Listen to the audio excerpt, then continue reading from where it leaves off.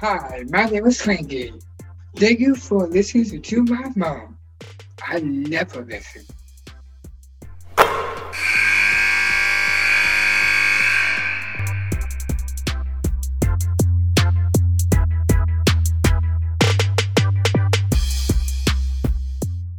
I'm happy to be joined by the head coach of Murray State, Rechelle Turner. Coach, thanks for joining Nothing But Net. It is always great to see you and get a chance to visit with you.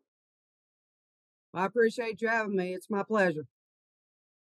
So last year at this time, you were trying to figure out how to transition from the OVC to the Missouri Valley. And there were a few struggles along the way trying to figure it out. However, this year you're undefeated, sitting on the top of the standings along with Belmont and Drake, all three undefeated, three excellent basketball programs that are very well coached and prepared. And I guess you've made the adjustment pretty well. Well, we, really kind of got a chance to see how things were done in the Missouri Valley last year as we went through the conference. And what we realized real quick is when we were efficient and we shot well, we had a chance to win the game.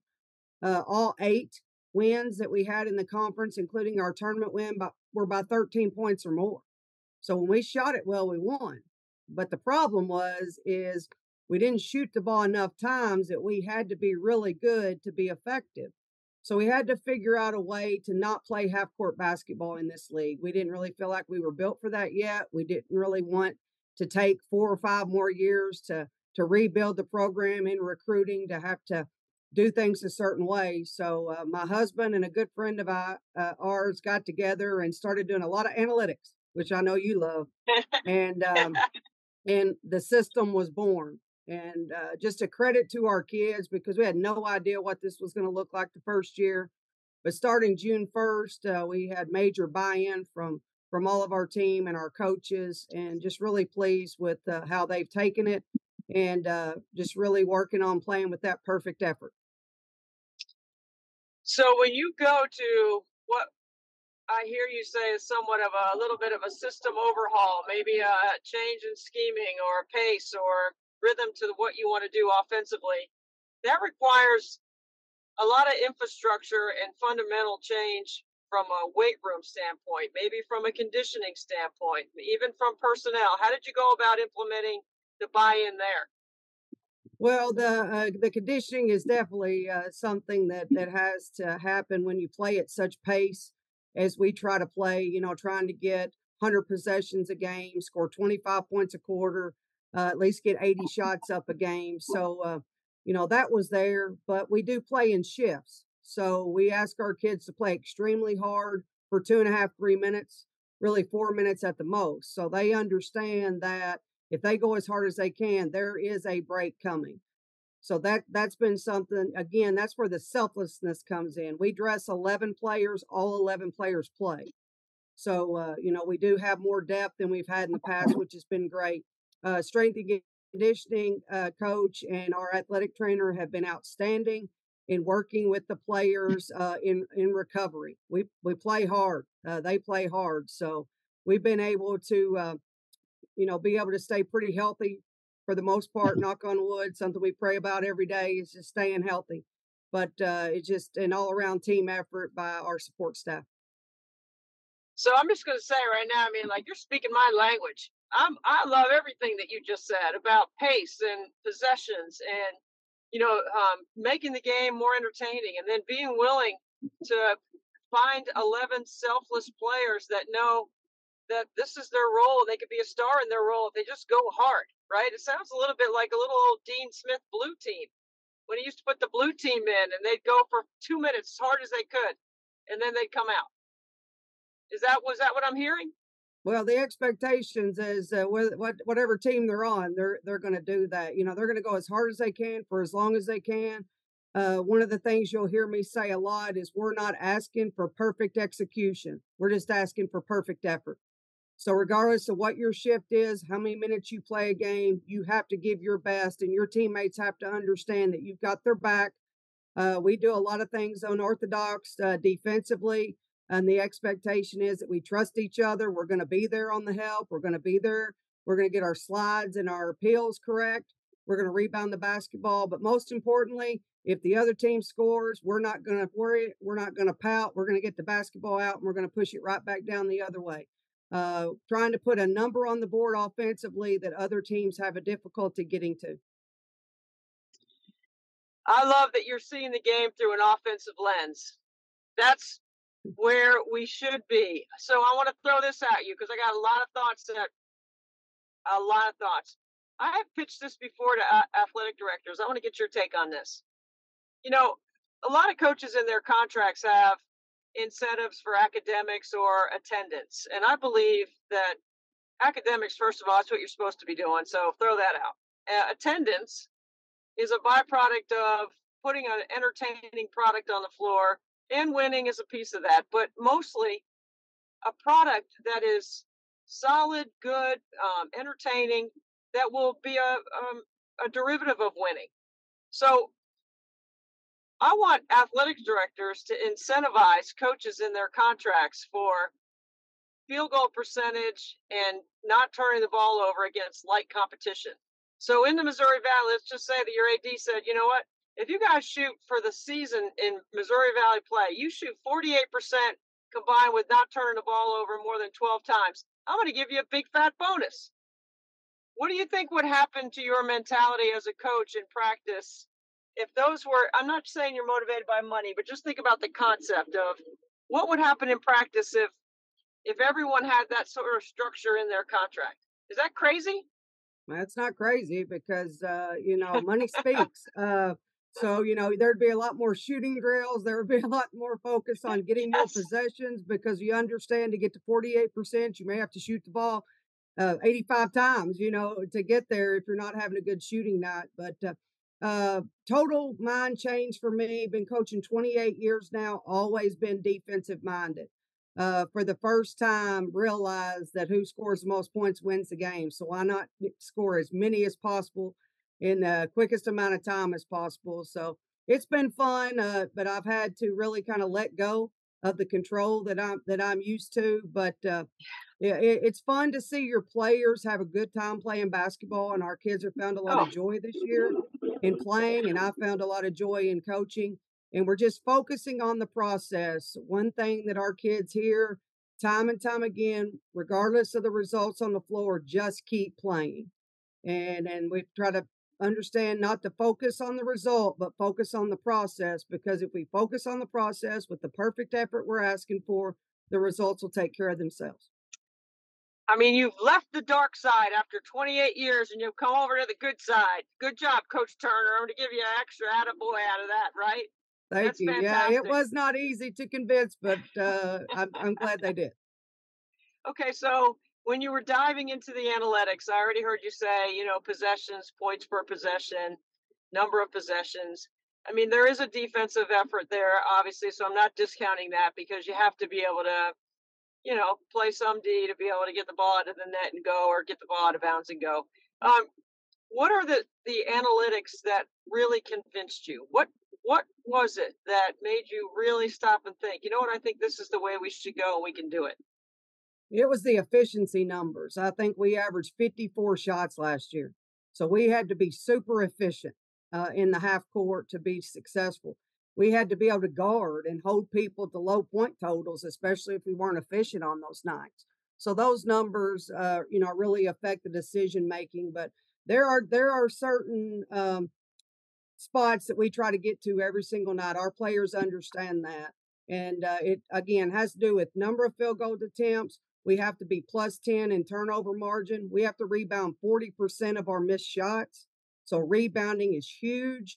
And our players have to understand the other team's going to score. If you look at our games this year, we probably averaged the raise the average of the other team's offense by 20 points because there's so many more possessions. We want them to play fast, and they just can't help but play faster than they normally do because of the way we're trying to play. So go on Synergy and look at our offensive numbers, not our defensive numbers, because we are very poor Yeah. defensively. But again, we just need them to shoot the ball so we can get it back. So you'll notice that our players and our coaching staff do not react to points being scored by the other team. We are trying to go on to the next Mhm. play, get the ball out, and try to get the ball back down the floor in our basket as quick as possible. I've been driving and traveling and doing this podcast while I've been driving with multiple coaches, and you're the first one that's going to make me have to put it on cruise control when I hit the highway because I'm getting fired up about what you're saying. So, all right, so let me think about this way. You know, I work in the ACC on the men's side, and Jim Larinaga, the Miami coach, told me in the summer when he's preparing his system and team, and it changes all the time, he's looking at Tony Bennett's pack line and North Carolina's transition game, and he's thinking about the kind of full court pressure NC State's going to play, and he is thinking about what happens in Cameron when you play Duke.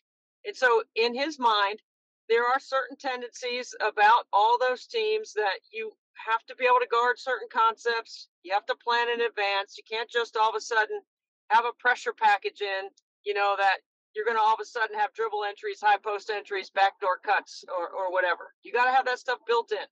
So when you went through the Valley, combined with your analytics, knowing that this is a very good coaches league that is about offense, I've always think the Valley is about offense.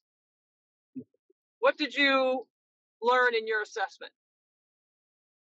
In the first year, as we went through the Valley, every team dictated us in some way. They dictated us offensively. They dictated us defensively. They were bigger, stronger, faster than us. And, we never really allowed ourselves to be in control. Well, now we play the way Murray State plays. Yes, we do scout. Yes, we talk about all that. We try to take away certain things that they like to do, but we play a certain way regardless of how the opponent plays. We set our expectations for us. And then we have to go out and we have to meet each of those analytics and each of those expectations every single night.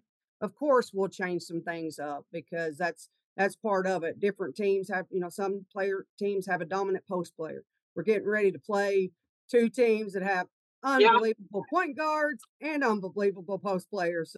So, of course you talk about that and you make sure that your kids are aware of the dangers and the things that they do. But for the first time in 28 years, our total focus is on what we do. This is how we play. We'll make adjustments if need be, but this is how we play. And the thing about it is, and I tell our kids this all the time, we're going to get beat, and we may get beat bad one night. If the pressure's not working, teams are getting out of the pressure and they make 16 threes, something like that, it's going to happen. But we're not going to stop playing the way we play because we believe this system, with our kids doing what we asked them to do, giving that perfect effort, that we're going to win more than we're not. And last time I checked, that's the goal. Try to win as many games as possible. Okay, so you do all this, and you've got one of the best players in the league in Caitlin Young, who is second in the league in scoring, sixth in rebounding, ninth in field goal percentage. I mean, she's outstanding. And we've talked about her before when you and I have talked preseason about the upcoming year. First of all, you kept her. She stayed because she's a big time talent, right?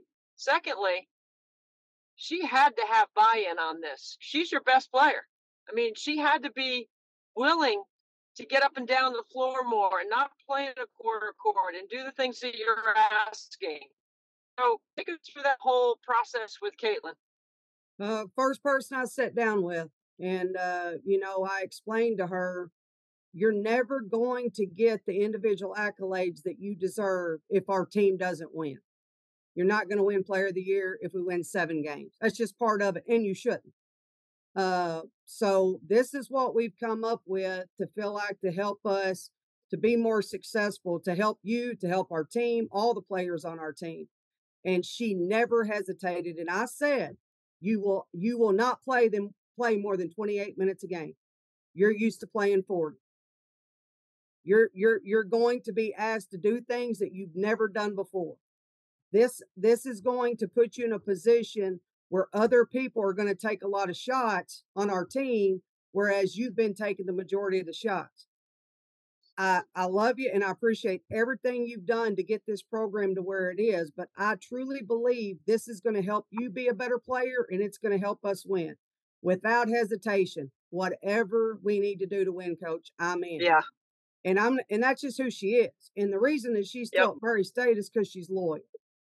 And she, you know, she's the most humble, best player I've ever been around. I mean, I have to tell her she doesn't shoot enough. I have to tell her, you know, you are good. I mean, I think she knows she's good, but she's just not like normal players that are as dominant and has had the career that she's had. She's just different, but that's what makes her so special.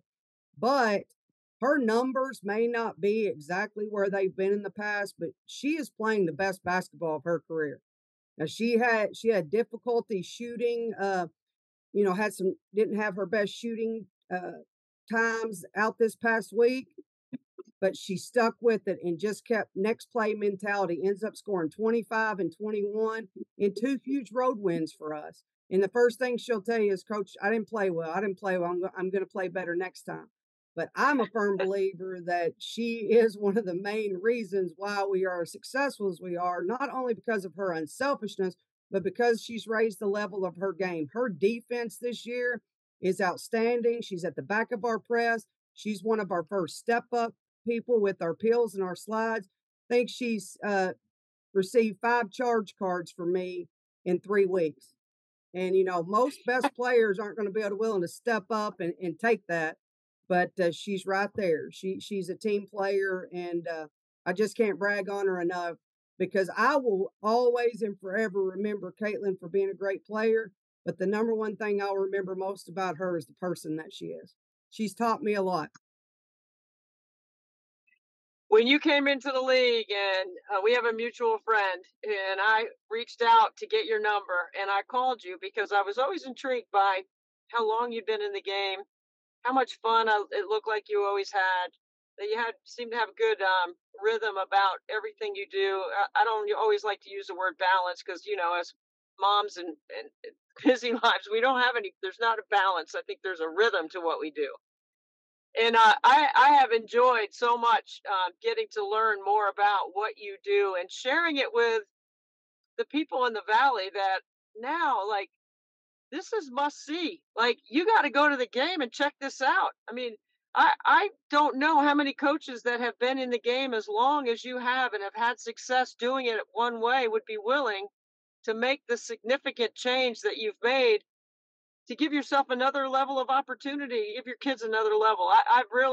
You should be commended for doing that because that's the essence of teaching and coaching, what you're doing.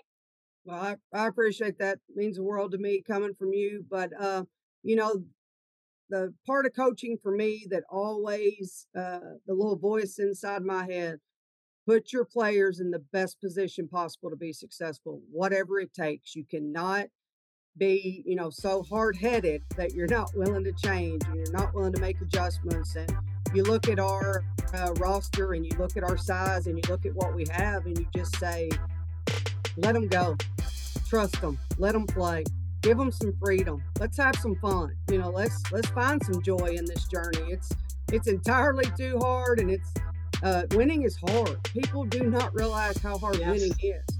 And so to be able to just kind of let go a little bit and let them have freedom, it's kind of rejuvenated me, to be honest. And for the first time in a while, just having a good time, you know, with this team and watching them take this new system and put it into place. And again, it's early. We're 5 wins into this conference. We may lose the next 10 games. I don't know. Nobody knows what's ahead. I certainly can't see the future, but I do know that I feel like we give ourselves a chance to win every night out playing this way, and it's something that we're not going to go away from. What a refreshing attitude, and what an incredible shift in the landscape of what you've done on a day-to-day basis. Thank you for sharing all of that with us. We all learned. I feel like I am much better now for having spent this time with you and learning more about what you're doing. So thank you so much. Appreciate you. Safe travels.